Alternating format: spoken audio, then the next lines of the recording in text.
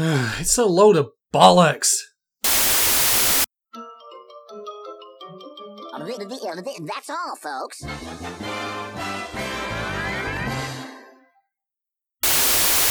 Okay, it's not that simple. Welcome, ladies, gentlemen, and MBs, to Warrior Death Show. I'm Shaden, resident glutton for punishment and man with rocks for a brain. So, Shield Hero. It seems these days there's always one anime that slots itself into the controversy of the season on Crunchyroll, like there's some kind of industry-wide mandate in Japan to do so, and this time around Shield Hero fits that bill. Produced by Kinema Citrus with financing from Crunchyroll itself at first, if I'm not mistaken, Shield Hero originates from the light novel of the same name written by Anako Usagi. It features both false rape convictions and slavery as plot points within its opening episodes, which I assume Usagi-san decided to throw in early, in the same way that someone throws kimchi on their cornflakes for breakfast. The thing about Shield Hero is that in the run-up to its release in January of 2019, and since then, talk of it has permeating my periphery, so to speak, on social media. I kept seeing people mention it in a hugely negative light on how it promotes slavery and has a vile, hateful attitude towards everyone and everything. In turn, I kept seeing an aggressively militant attitude in a select few people rushing to defend it, even co-opting the title and blending it with Gamergate language during the recent Vic Mignoga fracas, believe it or not, as a means of harassing and demeaning his accusers. Try as I might to ignore it, like a billowing smoke cloud on the horizon that persists indefinitely, I couldn't, and after a couple of incidents involving people messaging me directly on Twitter in response to my own light jabs at the show's expense, I decided to harness my inner 3-year-old and stick my fingers into the electrical outlet that is watching this show from start to end. Having watched the entire show, the reason I decided to talk about the rising of the Shield Hero in this long, tortured, sleep aid cum audio essay is that it feels emblematic of being poorly written and poorly thought out, serving more as a stream of consciousness than a coherent story, but that it also serves as an object lesson on how it's not simply that the act of writing about topics like slavery, abuse, or rape is wrong, but it's a question of what you choose to do with such topics as a writer that's important. So, strap yourselves in, grab a beer, grab a greasy kebab, and please try and be nice to my DMs, please? Okay? Cool. Let's get started. Chapter 1. The Praising of the Shield Hero. Briefly, I'm going to start with a cold, hard fact for you all. It's very rare for any given piece of fiction to be so shit that it has absolutely no redeemable qualities or moments to it. If you've been a long-time follower of Warrior Death Show, you'll know we've covered a load of terrible shows out of a sense of group masochism or just plain stupidity. Elfin Lead, Phantom, Redundancy of the Phantom, Darling in the Franxx. All of these shows, as bad as they are, do have moments that I think are good or even great. So, credit where it's due, Shield Hero does have some good moments, and in the spirit of fair play, I'll go through them now in no particular order. It won't take long. Number 1. The Iron Maiden attack that Naofumi unlocks at the midpoint of the season is metal as fuck, and it's pretty awesome. Number 2. During the incident involving the plague caused by the zombie dragon, the colour palette fades a bit and the screen gets just a little bit fuzzy, which does help to visually sell the fact that the area is contaminated. 3. When the Pope, aka the Pontifex, is about to drop a Wrath of God spell on Naofumi and company later in the season, the music and environmental sounds stop dead and go silent, which works well to build up tension for the coming orbital death ray. And 4th, and finally, Jet Blacksmith. There is another point regarding Naofumi's anger, which is in the show's favour, sort of, but that deserves its own section. So, yeah, that's about it. Sorry. Chapter 2. Isekai for an Eye. So what is Isekai? Well, if Wikipedia is to be believed, dicey as that sounds, it's essentially a kind of Japanese fiction which involves an ordinary person being transported from our world, or an approximation thereof, to some other fantastical parallel dimension or land. This other world can be fantasy or sci-fi, past, present, or future. There aren't really any guidelines as to what this new land can be. It could even be a virtual environment, or the protagonist could be killed in real life, with that serving as the conduit to them travelling to this new world. The hard and fast rule is that you take some random dog, or dorks, from reality, quote-unquote, and drop them in an unusual place far from home. thus confirming the Book of Genesis as possibly the earliest example of this. Fiction on a fundamental level is appealing to us because it provides a door to escapism. It stimulates our imaginations and widens our worldviews, opens us up to new ideas and possibilities. Isekai, the premise of an ordinary person literally being transported to another world with all its wonders and perils, is therefore unsurprisingly very popular. Unlike a self-contained work of fiction where the walls between real life and elsewhere are insurmountable and impregnable, Isekai tantalizes the audience by suggesting subtly that if the protagonists of its works can be whisked away on an adventure from their boring as fuck, monotonous lives, you can too potentially. It's a false promise for sure, but it's also true to say that even within the confines of reality as we know it, there's always the potential for people to change their lot in life into something more exciting. One of the most popular isekai shows of the past few years, Re:Zero, is a solid example of how this works in practice, as Subaru is initially excited with the prospects of exploring the strange new world he finds himself in, at least until he realises his spirit animal is the lemming and dies horribly multiple times. Even a shitty isekai like Dog Days does this, as its main character is a parkour expert and he's bored that he can't properly utilise his skills in the real world. In Shield Hero's case, Naofumi has no motivation or desire to leave his current life for anywhere else, stating that he leads a, and I quote, idyllic otaku lifestyle. This is not an inherently bad thing on paper by itself, but the issue with Shield Hero's introduction to Naofumi before he gets whisked away is that it's kind of pointless. So, let's take a list. What actually happens in the time before Naofumi reads the book about the 4 cardinal heroes and gets quantum leaped into the world of Shield Hero? Well, we learn that he once saved his brother from some trouble, for which his parents reward him with an apartment and an allowance, and that Naofumi describes a fairly plain picture of a lady in a robe as slutty. The former doesn't really matter, as we never meet his brother or even get his name, nor is it referenced later in the show, and the latter makes Naofumi look like a dickhead. Not exactly a great start. The thing that perplexes me about this opening is that you could cut Naofumi's real-world introduction from the show without any real consequence for the plot. He, in theory, could just be some villager or random in the alternate world of Shield Hero, and the story would lose nothing except the incredibly undercut closing moments where he half decides to stick around to save the world he's caught in. This wouldn't be a massive problem on its own, but there are elements of the story that just won't work or would be made relevant by actually making the time spent with Naofumi in the real world mean a damn. All of the isekai-specific elements, including Naofumi's origin point as an otaku, are only present in the show in the service of being relatable to the target audience in a blunt force trauma kind of way. Speaking of which... Chapter 3. Shield Hero thinks you suck. I'll give the show a fair shake here and say that I don't think it intends to think of its target audience as pawn life, and nor do I, to be fair, as long as you're not using the show as a springboard to harass people. But it has to be said, there's a lot to be read into when it comes to what Shield Hero thinks of otaku. Let's start with Naofumi. He buys and owns Raphtalia as Philo as slaves, the former of which he uses as a child soldier in episode 2. In buying Raphtalia and Philo, he later perpetuates that same slave trade. He says in the second episode that slaves aren't people. And in general, when he's travelling the world throughout the show, he demands payment at every opportunity for food, supplies, and other medical items, even from people who are sick and or starving. In the battle with the Pope later on in the show's run, he decides to take the opportunity to dunk on the other heroes for their own unique brands of idiocy, which, whether or not you agree with him doing it at all, is extremely ill-timed, given that Pope is about to drop another wrath of God on them. This argument, by the way, also shows Naofumi's word is meaningless, given he promised the filial queen to try and work with the other heroes, a promise which, if broken, actually means his death as well as that of his companions. Meanwhile, Ren, the sword hero, causes a plague by slaying a dragon that then decays on the hillside, leading to the village below falling sick. While Ren didn't know that this would happen, you don't really get off the hook for being ignorant, in my opinion. Ren also says that because slavery is legal in this world, it's fine, which I'll cover in more detail later, but for now I'll start by saying he's an idiot. Itsuki, the bow hero, also triggers a regime change in a different country which leads to an as shitty, if not more shitty dictator taking over after he leaves.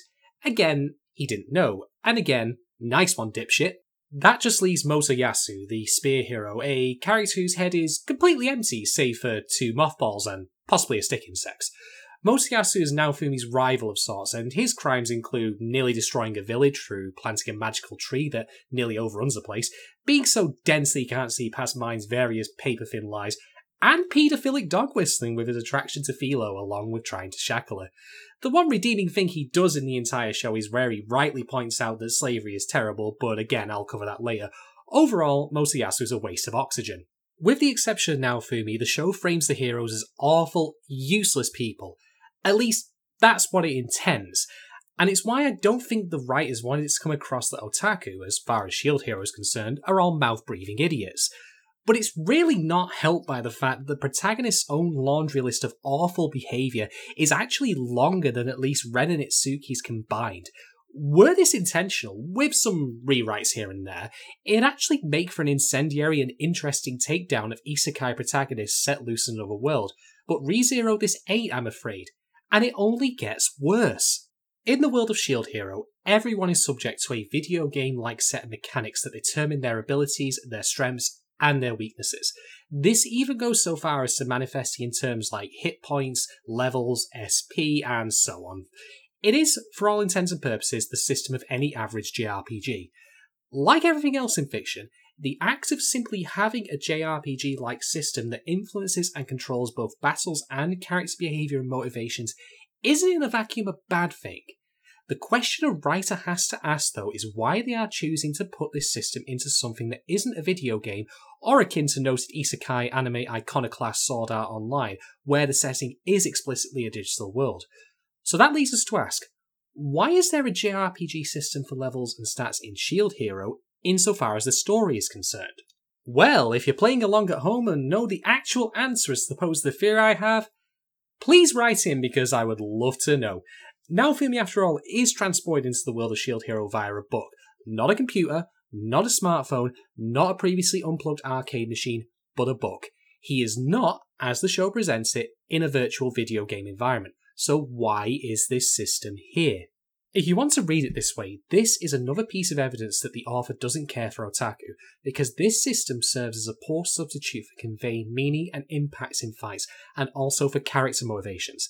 Naofumi wants to get stronger, get more money, and obtain new gear, not ostensibly because he wants to fight the waves of catastrophe, but because those are the highlights of playing an RPG.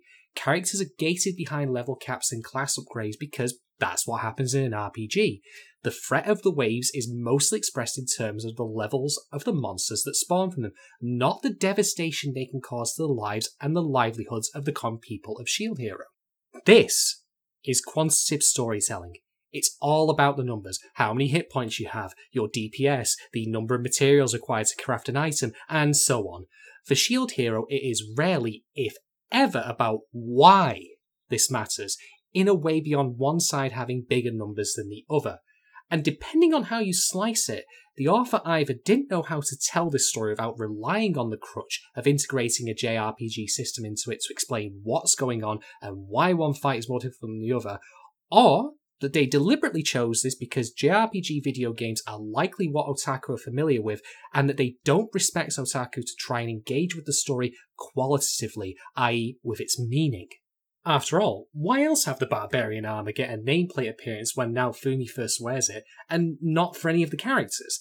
The answer is simple, because it's a piece of loot, and in a role-playing game, the loot comes first as a reward for playing and all else is secondary. This, and not the actual story, is what's important in Shield Hero, and by focusing on these elements above all else, it betrays a lack of trust in the target audience to engage with the plot and its meaning beyond, well, anything other than +5 to strength and a chance to trigger a free fucking heal when being hit.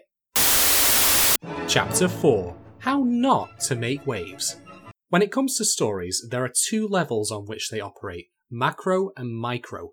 Macro is the big picture, what's going on in the wider world. Micro is per character or per group, low level, as if viewed under a microscope.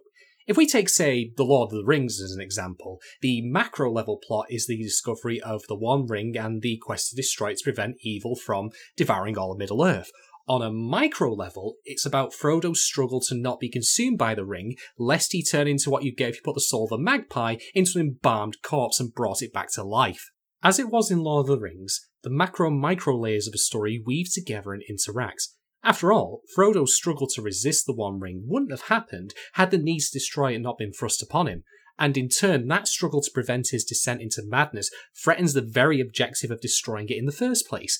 These driving forces are interlinked, and in the case of Lord of the Rings, in a good way. Shield Hero is not so fortunate, and its macro and micro actively work against each other before driving off a cliff and onto jagged rocks, and then exploding violently. For context, where Lord of the Rings had Sauron, Shield Hero has the Waves of Catastrophe. These are periodic events which cause the skies to turn blood red and portals to open that unleash torrents of monsters on the land. The waves can only be stopped by killing their associated boss monster, and they are, in the context of Shield Hero at least, analogous to a world-ending event like a meteor impact, the sun going supernova, or your local town being visited by Ed Sheeran. Except, they aren't. They really fucking aren't. At least, they are not portrayed credibly enough to be taken seriously. The opening episodes of Shield Hero establish the waves to Naofumi and co, and note that the first has already hit and already been dealt with. While this mildly dilutes their threat that the heroes were not required to beat that particular wave, this isn't a deal breaker, but what is what was shown of the capital city of Melonmark in the early episodes, right after the first wave. It's fine. It's absolutely fine. The city is going about its business as usual, and had I not been told the wave had hit before the heroes had arrived, I would have believed nothing had happened. This is the same issue, by the way, that Red Letter Media mentioned in their Plinkett review of Star Wars Episode 3, Unlimited Power! Or, as it's known in other countries, Revenge of the Sith, where, despite a massive space battle over the Coruscant at the start of the film, throughout the remainder of the runtime, things are fine. People are going into the opera and all that other stuff, as opposed to any sort of actual wartime consequences like food shortages, curfews, or civil unrest. Shield Hero suffers the same problem. As a point of contrast to Shield Hero, let's compare this to Netflix's Castlevania Season 1, which, side by side, share several surface elements: waves of monsters attacking at periodic intervals, a protagonist disinterested in saving the world around him, and some things to do with video games. Although in Castlevania's case, and to its credit, that video game is the source material, whereas in Shield Hero, it's the storytelling method the author chooses to use that is barely one notch above finger puppets in terms of maturity or complexity, but I digress. In Episode 2 of Castlevania Season 1, noted raging alcoholic and vampire slayer Trevor Belmont arrives at the town of Greshit, which is being assaulted nightly by the demonic hordes of Dracula's army. As Trevor makes his way into the barricaded city, we as the audience see the effects of Dracula's assaults on the town quite clearly. People's heads are mounted on pikes, bodies are being buried en masse, children snatched from cribs, the streets soaked with blood, etc, etc, your usual night in Liverpool basically. This is solid environmental storytelling though. The threat of Dracula's demons is clearly shown to the audience rather than being explained secondhand, and it makes it clear that the town is barely holding itself together and could well end up not surviving another night. Furthermore, we see Trevor's apathy and indifference brought to the fore through his reactions to the same things that we see, which in addition to the scene at the pub earlier in the same episode, helps flesh out his character and the starting point of his journey back to actually being able to give a shit about other people. If all that sounds familiar to you, then that is also Naofumi's character arc. Allegedly. Maybe.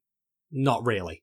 But insofar as the waves are presented in Shield Hero, the series neglects to do what Castlevania did and visually establish the damage they can do and the lasting impacts they have on the common folk at an early point in the show's run. The earliest this really happens is when the first wave hits, which Naofumi gets to see firsthand, but since the heroes intervene and the wave is stopped early before any major damage occurs, it doesn't serve as an example of what would happen were they to fail or not be there. The only genuine equivalent to the Greshit scenes from Castlevania come after the midpoint of the entire fucking show's run, when we get to see what happened to Raphtalia's hometown, by which point it is far too late to make the audience take them seriously as a threat, and more importantly, as a motivating factor behind Naofumi's shitty actions. But that's just the audience's perception. What about the characters? After all, it's not enough to have an overarching threat or enemy be presented to the viewer as dangerous. The protagonists and other characters in the plot need to take it seriously as well. You need both to make for an effective plot which has enough tension and drive to keep an audience hooked. So how does Shield Hero handle this? No prizes for guessing it fumbles this too, breaking both its legs in the process. I'm going to consciously disregard Ren, Itsuki, and Mosuyasu's views and their handling of the waves, since the show frames each of them as having the mental capacity of a fucking fruit fly, so it makes clear that their inability to take the waves seriously is a bad thing, which is good. But then there's Naofumi and Mine, who, as much as the show would like you to think are flawless, virtuous hero and spiteful harpy, respectively, do share one common trait: their inability to also treat the waves as something worth getting out of bed for in the morning. With regards to Mine, I'll be covering her in more detail later, but for now I have one question to ask. If all 4 heroes are absolutely mandatorily required to stop the waves and save the world, as is explained often in the show's run, why does she screw Naofumi over in the first place? Granted, the necessity of Naofumi's involvement to stop the waves is never concretely established to the audience, another symptom of the show's poor fleshing out of its world and mechanics, but if we take it as true that Naofumi is required, then Mine's actions arguably could have resulted in the end of the world! So whereas I might forgive from a writing perspective that Mine is a vile person because that's just how she is, in a story with far less stakes on a worldwide level, when the Armageddon is imminent, there has to be something provided to explain her actions.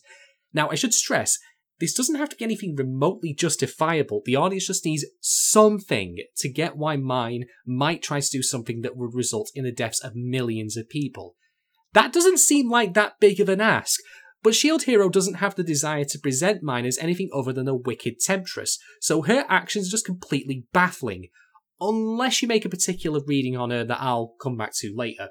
As for Naofumi, I've already mentioned a few ways in which his actions make him as much of a bellend as Mosuyasu and the others, but I'll close out the issue of the waves with a moment from much later in the show that is still consistent with how he is portrayed. So while levelling in a bonus XP area on an island, yes, really, Raftalia comments to Naofumi that another wave might be imminent. Naofumi's response? Well, we probably have time. As if you were trying to catch a fucking train. That's what the protagonist of the show, the one it frames as knowing best, and who berates the other heroes constantly for taking things too casually, that's what he thinks of the apocalyptic threat that they face. And the best part is that the legendary weapons like the shield that the heroes have can connect to the dragon hourglasses in each city to give them a timer of when the next wave is going to hit. In the episode previous to the one where Naofumi makes that boneheaded comment, he visited one such dragon hourglass. Did he take the time to obtain the countdown until the next wave? Of course he fucking didn't. He only finds out later when he discovers another hourglass in an underwater ruin by complete chance, which is about as transparent as the show gets to showing how little the author cared for the waves of catastrophe as a plot device or as a threat. Hell, speaking for myself here, between the story threads of the waves and Naofumi finally clearing his name after the false conviction due to Mine, the latter, at episode 21 of 25, is arguably when the story ends, which is about as damning an indictment as you can get about how piss poorly this show handles its macro plotting. All in all, the show's approach to the waves of catastrophe is, it's the end of the world as we know it, and I feel fine, which makes for a great REM song, but not for an isekai plot. And this has consequences that feed into the rest of the show's elements, which leads us nicely onto Chapter 5, Slavery is Bad. Yep, there's no but here. I really shouldn't have to state this, but so it's absolutely clear, slavery is wrong. It's wrong in whatever context it happens in, and regardless of how it is executed. If you have a person own someone as a slave, and at the same time have them have custody of someone else, and these two individuals are treated exactly the same, then it is still wrong. It's not just a question of how you treat someone, but that you place yourself above them by labelling them as property, no different than a household appliance or a pet. This should be about as obvious as saying that water is wet, but if the internet has taught me anything, it's that there'll be someone out there who says that fire isn't hot, and will do so in a Twitter thread longer than the exasperated sigh I'll let loose while reading it. Does this mean you should never write a story about slavery or one that involves it as a subject matter? Of course not.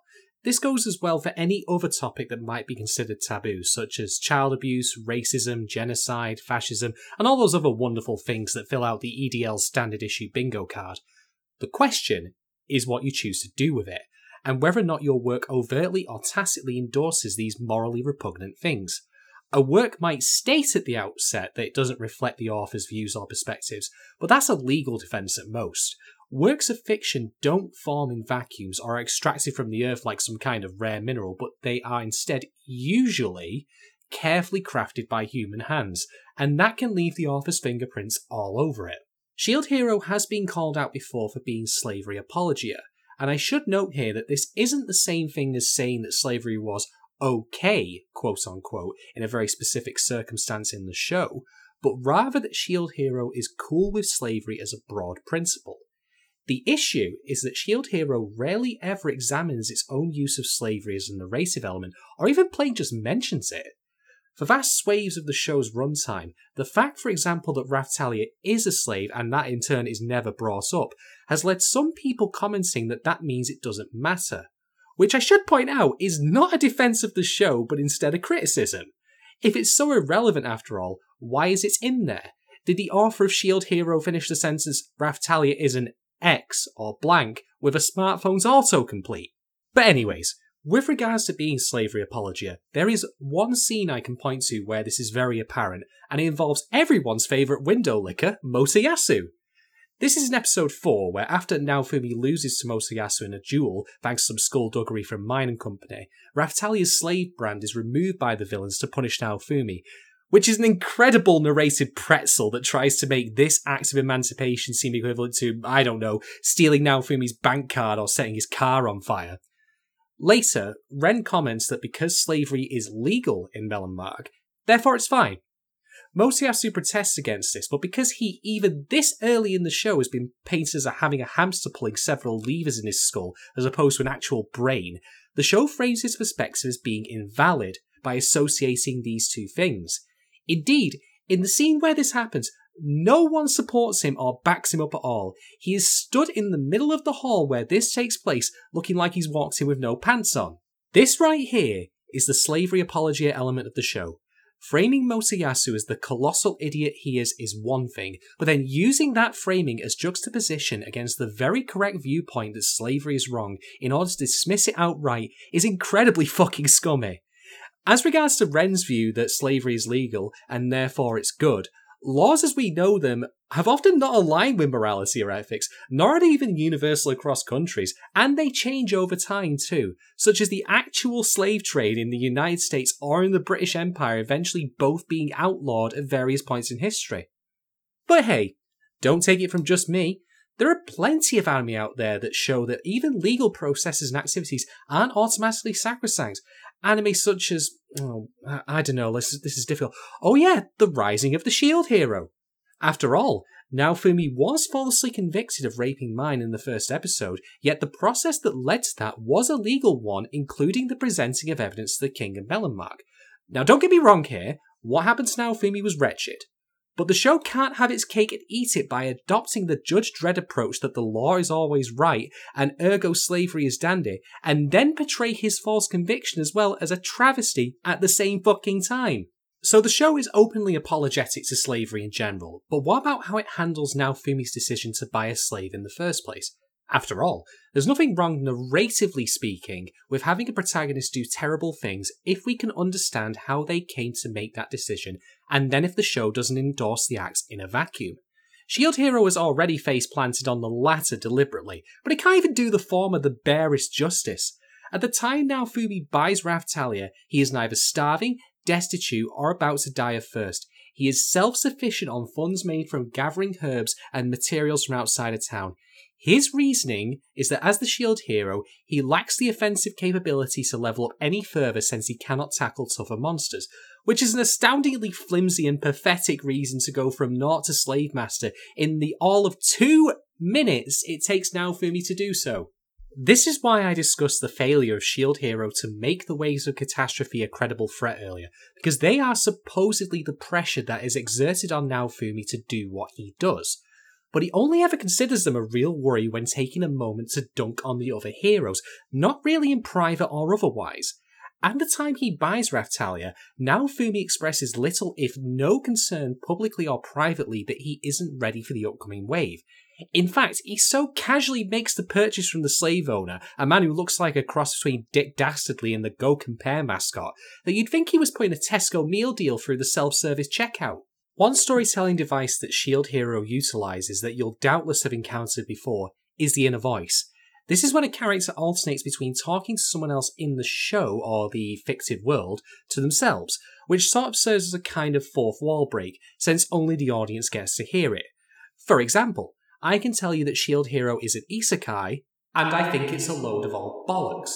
In the show, Naofumi is the one that often delivers these inner voice lines, and they never feel compelling or convincing in relaying the pressure he is under to do the shitty things he does. They, like much else in the show, both in terms of its construction and its characters, are delivered with all the conviction of a high school student trying to explain why they haven't brought their fucking homework in. And then there's the question of how Naofumi treats Raftalia. If you need a quick summation of his method of looking after her, it is entirely materialistic. He buys her a ball but doesn't play with her. His interest in her welfare starts and ends with what he can buy to keep her happy, as opposed to caring about her as a person.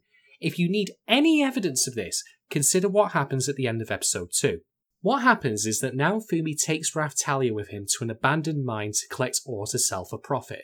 He is warned in advance that the mine was abandoned due to it being infested by dangerous monsters, and in the process of exploring the mine, he and Raftalia are attacked by a powerful Cerberus-like creature. This forces Naofumi to in turn force Raftalia to fight it off, despite the fact she's barely 8 years old at this point and still traumatized by what happened to her parents. Conceivably, she and Naofumi both could have been fucking killed. The only reason they ended up in that situation was because Naofumi ignored the warnings of the villager mentioned before and all to collect ore for profit, which he never expresses as being in such desperate need of to fight the waves. So if you're keeping score, in short, he almost got Raftalia killed out of greed, and in doing so turned her into a child soldier against her will, which does make me wonder if Hideo Kojima was the ghostwriter behind this episode. Nonetheless, the optics of this are atrocious. This entire plot thread could have been rewritten to simply have Naofumi and Raftalia ambushed in the wild by a similarly powerful monster, and this would have had the effects of making him both look less like a colossal twat and also not having the self-preservation talent of one of the Three Stooges. And finally, in this cornucopia of terrible, there's what happens after Raftalia's slave brand is removed following the duel with Motoyasu. Raftalia at this point decides to have the brand reapplied of her own volition. She tells Naofumi that she's doing this as a sign of his faith in her, which, given the slave brands in Shield Hero prevent the slave from betraying their master, seems kind of counterintuitive. But the real reason this is happening is because it takes the responsibility of Naofumi forcing the brand back onto her out of his hands. After all, if he did that, he would, rightly, come across as a massive bellend. So the show ducks that by having Raftalia do it herself. Yet by doing this, the show again also similarly shoots itself in the foot, because having previously established slavery as all well and good for its pillaring of Motoyasu, it now contradicts itself by taking the act of having Raftalia rebranded out of Naofumi's hands. In the show's battle between being cool with slavery and never making Naofumi look bad, the former loses. But on the overall scoreboard for both, Shield Hero is still slavery apologia and Naofumi is still a complete cock, so lose-lose, I guess. So yes, Shield Hero handles slavery with the tact and grace of a drunk Mancunian riding a unicycle. But at least it doesn't also attempt to tackle other sensitive topics like racism, right? Right? Oh, dicks. Chapter 6. Raftalia and Diet Racism. If there's one thing I'm beginning to despise more and more in anime and in other media, it's the inclusion of beastmen and using how they are treated as an allegory for racism. Not because of the principle or the idea of doing so, much like everything else I've discussed before, but because of how, more often than not, the inclusion of humanoid characters with animalistic design traits is entirely for aesthetics, or, to put it in layman's terms, shows that do this make a piss-poor job of actually exploring and criticising racism. Shield Hero is, shock of all shocks, guilty of this too, although I do think, to its credit, it does a better job of handling the racism element than Rooster Teeth's magnum opus, Ruby, in which for the first 3 seasons the racism the Faunus experience exists entirely in Blake's anecdotal flashbacks and never in reality. And while I'm not one to excuse ignorance or inability to pass and criticise racism because of the culture or country you come from, that Ruby was produced in America, which hadn't outlawed segregation until the 1960s, and decided that its treatment of racism should be so extensive as to barely fit on a bar mat, is astonishing in its shittiness. But that's a podcast for another time. It's established early in Shield Hero that Melon Mark practices what is described as human supremacy. This is what allows the dick-dastardly slave owner to operate openly in the city, and to Shield Hero's mild credit, it does touch on this more than Ruby did, which, scientifically speaking, was somewhere between fuck and all. Naofumi visits a pub, for example, that says no non-humans allowed outside, and shortly after he buys Raftalia, we do witness another slave owner with 2 Beastman child slaves carrying his luggage through town. For the first half of the season, though, that's it. Yep, really. Shield Hero even cocks this up with some contradictory behaviour that shows Raftalia's inclusion in the show for what it is, aesthetics, as she is given a treat by a couple in the street who comment on how cute she is. While I of course can believe that there would be people in Melon Mark who wouldn't ascribe to the human supremacy idea, or go around wearing Shield Hero's equivalent of albino Pac-Man cosplay, it's emblematic of the show's general approach to anything it chooses to tackle, half-arsing it.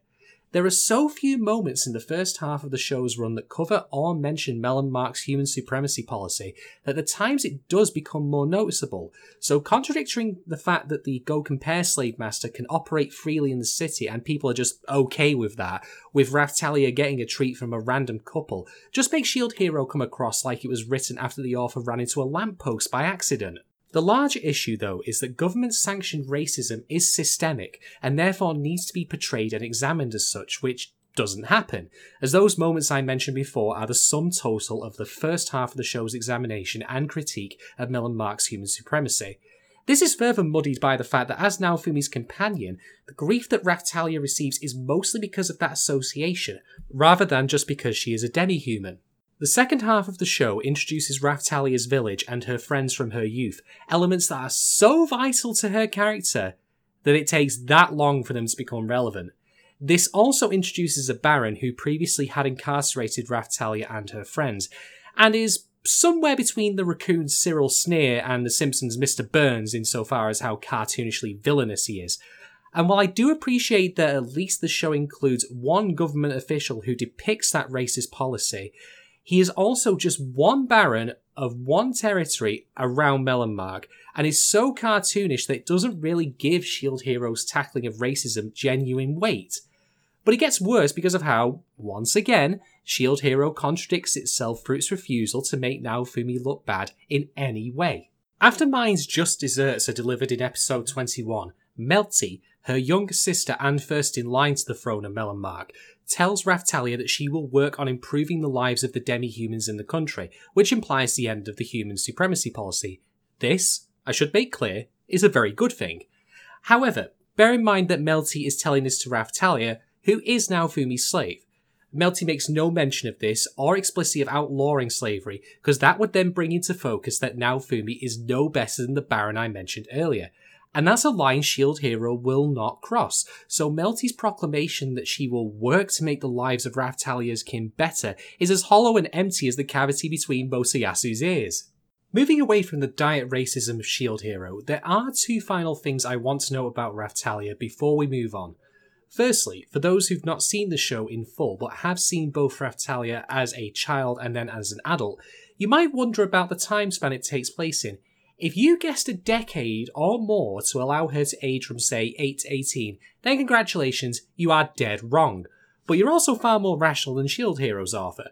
You see, demi-humans in the world of Shield Hero age normally, but can also have their growth accelerated by levelling up. Yes, levelling up. This happens off-screen between episodes 2 and 3 of the show's run, which if you're keeping score means Raftalia was barely present as a child, to the point I would argue you could excise her being first introduced as A entirely, without consequence, instead having her be adult age from the moment Naofumi meets her. Secondly, Raftalia eventually develops the hots for Naofumi, which is hilarious considering the only thing it seems he'll ever want to fuck is his PC's USB port, and of course he'll put his penis in the wrong way up. However, this then takes on a creepy side when you consider that, of course, Naofumi owns her as a slave, and secondly, that he arguably raised her as an adoptive father too, an angle that I've seen some people use to defend their relationship. I always find this hilarious because given Naofumi used her as a child soldier for his own greedy ends, it suggests that people like me have had an unfulfilled childhood just because my own dad didn't have the good bloody grace to, send me off to war when I was barely old enough to ride the teacups at Disneyland. But I digress. The real point here is that given Raftalia eventually develops feelings for him to the point of wanting to bang him, I mean, why else would she place such emphasis at one point on her being a virgin? This basically makes Naofumi the Woody Allen of anime. Like much else in this show, it can't have things both ways, and short of fetishism and paedophilic dog whistling, I cannot see what would be lost by having Raftalia not being an adult from the get-go, and also not being a slave, and say instead being a mercenary or anything else. After all, as much as you might argue that Naofumi trusts no one would only ever use a slave as a weapon, given what happened with mine, that's just an in-show explanation. The writing can be whatever it needs to be to serve the story, and like all else in Shield Hero, I get the distinct impression that, at best, Raftalia being a child slave was included because the author was clueless on the implications of doing so, or at worst, because they were entirely aware of and fine with it.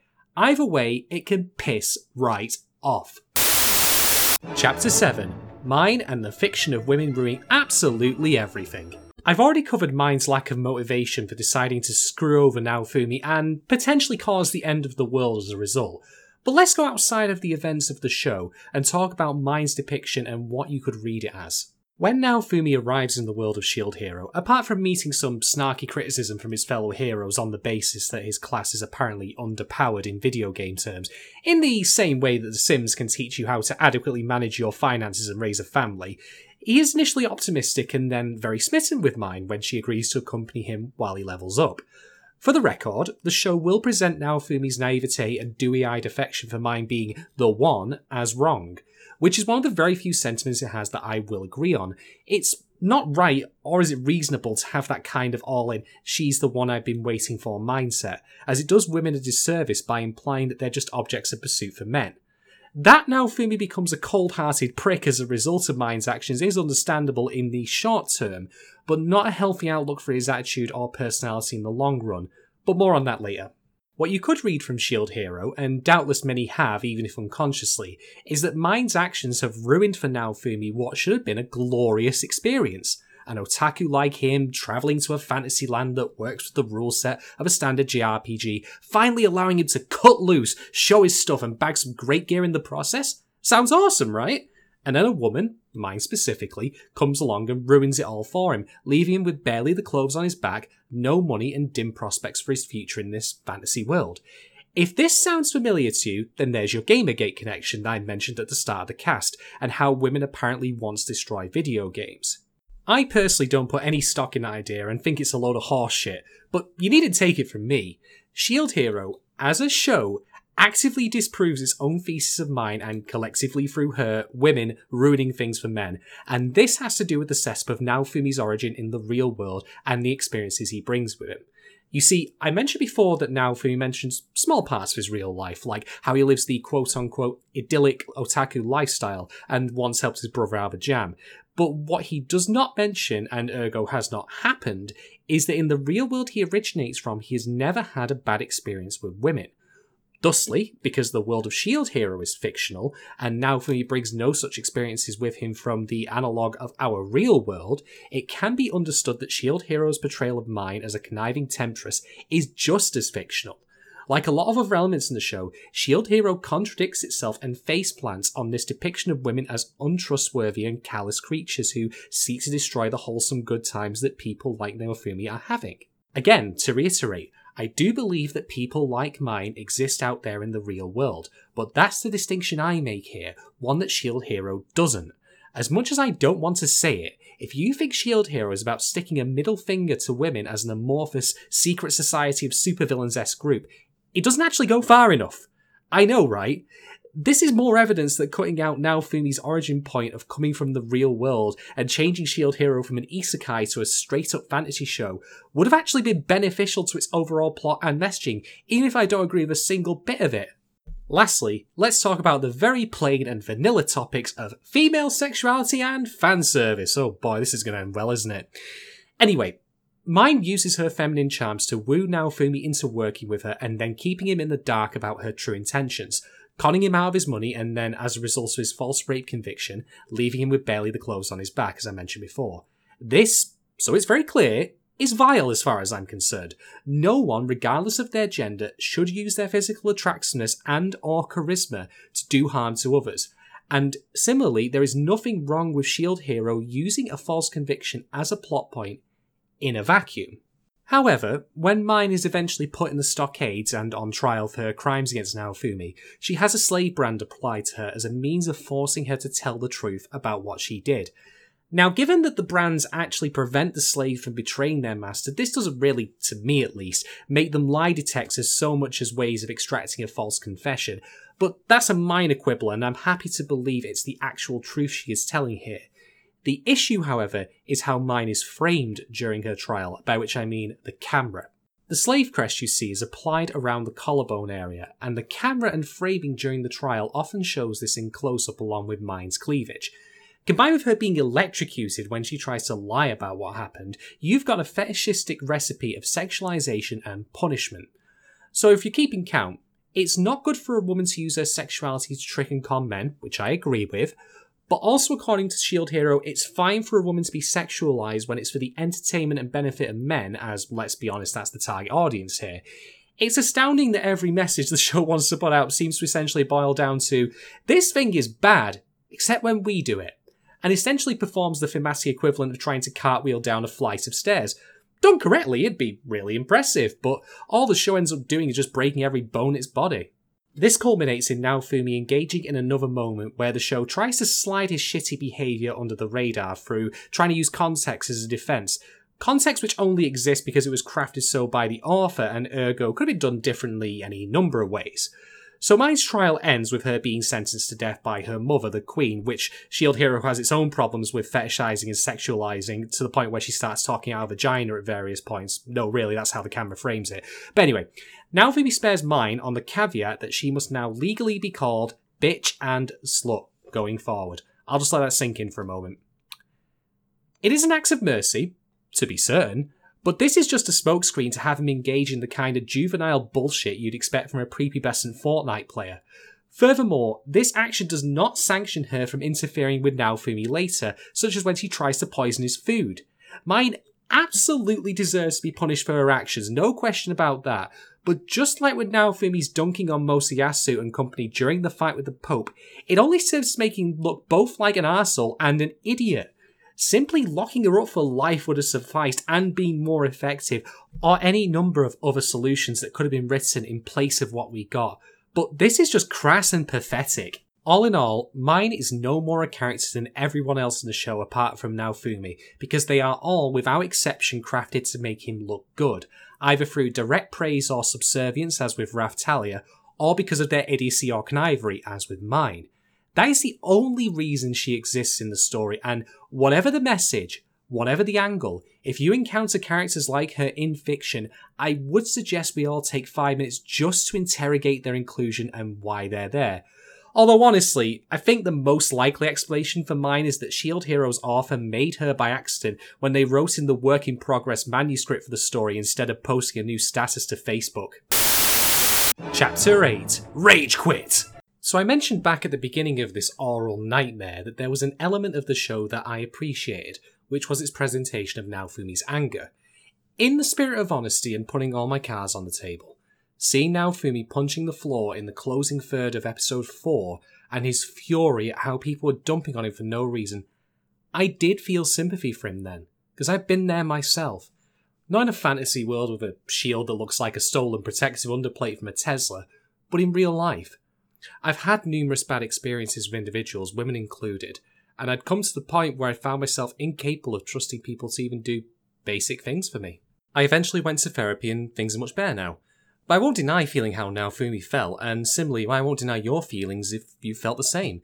There are plenty of people out there, young men in particular I'd wager, who've been in that place of anger and hatred. It similarly wouldn't surprise me if people had been drawn to the show because of that. After all, simply acknowledging that your anger is legitimate is a powerful feeling, especially from a piece of media. There are differences, however, between experiencing a feeling, interpreting it, and then dealing with it. For Naofumi, his answer is to demand payment or hard commitments, such as the slave crest, from the people he works with, always operating on a level of distrust. He remains at that nadir throughout the show's run and doesn't really change throughout, not least of which being that he never sets Raphtalia free. This is the core of S.H.I.E.L.D. Hero's philosophic response to what mine and the other heroes do to Naofumi, that rather than recognising the callousness of the individuals involved, it instead goes for the broad brush approach where everyone is guilty until proven innocent. The problem is that by acting this way, as my therapist taught me, it's a logical cul-de-sac since you never give people the opportunity to prove their integrity and their capability to you, and therefore you'll never be proven wrong. Now, I'm not saying that Naofumi needs to go to therapy in the show, because that wouldn't exactly make for well-paced, riveting storytelling in the middle of the whole apocalypse thing. But there's no reason he couldn't grow as a person and realise the mistakes he's made as a result of his trauma. This, I should add, also doesn't mean that he needs to forgive Mine or Mosiyasu or any of the others, but there's a lighter touch approach out there that doesn't involve making himself look stupid or pathetic in the process. This is also why, even if you were to argue that your average otaku can't and won't buy a slave in real life, the slavery element is still poisonous if taken in as an approach to other people. After all, slavery creates a hierarchy where one person, the master, is placed above others, their slaves. This legitimization of a hierarchy based on the devaluing of other people is what the show promotes by not challenging or critiquing Naofumi's actions, leading to the overall message that just like Naofumi, if people got out of your way or fell in line, things would, actually get done. I wouldn't engage in such lunacy as to say S.H.I.E.L.D. Hero would directly inspire someone to go and actually buy another person as property, much as the same I wouldn't say, for example, that Doom directly inspires people to go out on a murder spree. But I do think that consuming media along these lines, and a lot of it, does ultimately lead to an approval of that perspective where everyone else is shit and you aren't. There's also a chicken and egg thing when it comes to stories like this that approve of any ideology, whatever, that may be. Do people consume ideological fiction because it reinforces and agrees with their pre-existing worldview, or because it opens the door to such a line of thinking that they never knew of? This is also why, for all the pointless arguments about Aniko Usagi being a woman or not don't really matter, whatever their intent was in creating S.H.I.E.L.D. Hero, and whether or not the finished product is venomous propaganda or just a deeply uncooked and ill-thought-out piece of shit, it found many audiences and became popular. For some viewers, they will have enjoyed it simply as a fantasy story. For others, such as those I mentioned using #NotYourShieldHero, it approved of their pre-existing worldview. As such, all I can suggest as before is a sense of caution when looking at works like S.H.I.E.L.D. Hero. If you can watch it and enjoy it without subscribing to its worldview and ideology, then that's great, that's awesome, and I'm glad for you. But as someone who's been in the depths of vitriolic loathing as Naofumi has, I can tell you from first-hand experience that wallowing in that only means you'll end up treating other people like dirt, or potentially bringing yourself to serious actual harm.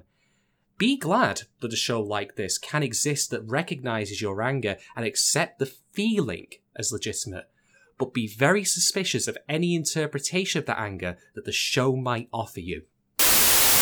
Chapter 9. That's all, folks. There is so much more I could discuss, such as, say, Philo's own character-focused episodes having all the payoff of a Kinder Egg filled with lint and soot, or, for example, Glass being treated as flimsily as the waves in terms of being a genuine threat that Naofumi actually takes seriously, and the barely existent afterthought of a backstory that is the King of Melonmark's family apparently being killed due to the failures of a previous S.H.I.E.L.D. hero, hence why he hates Naofumi.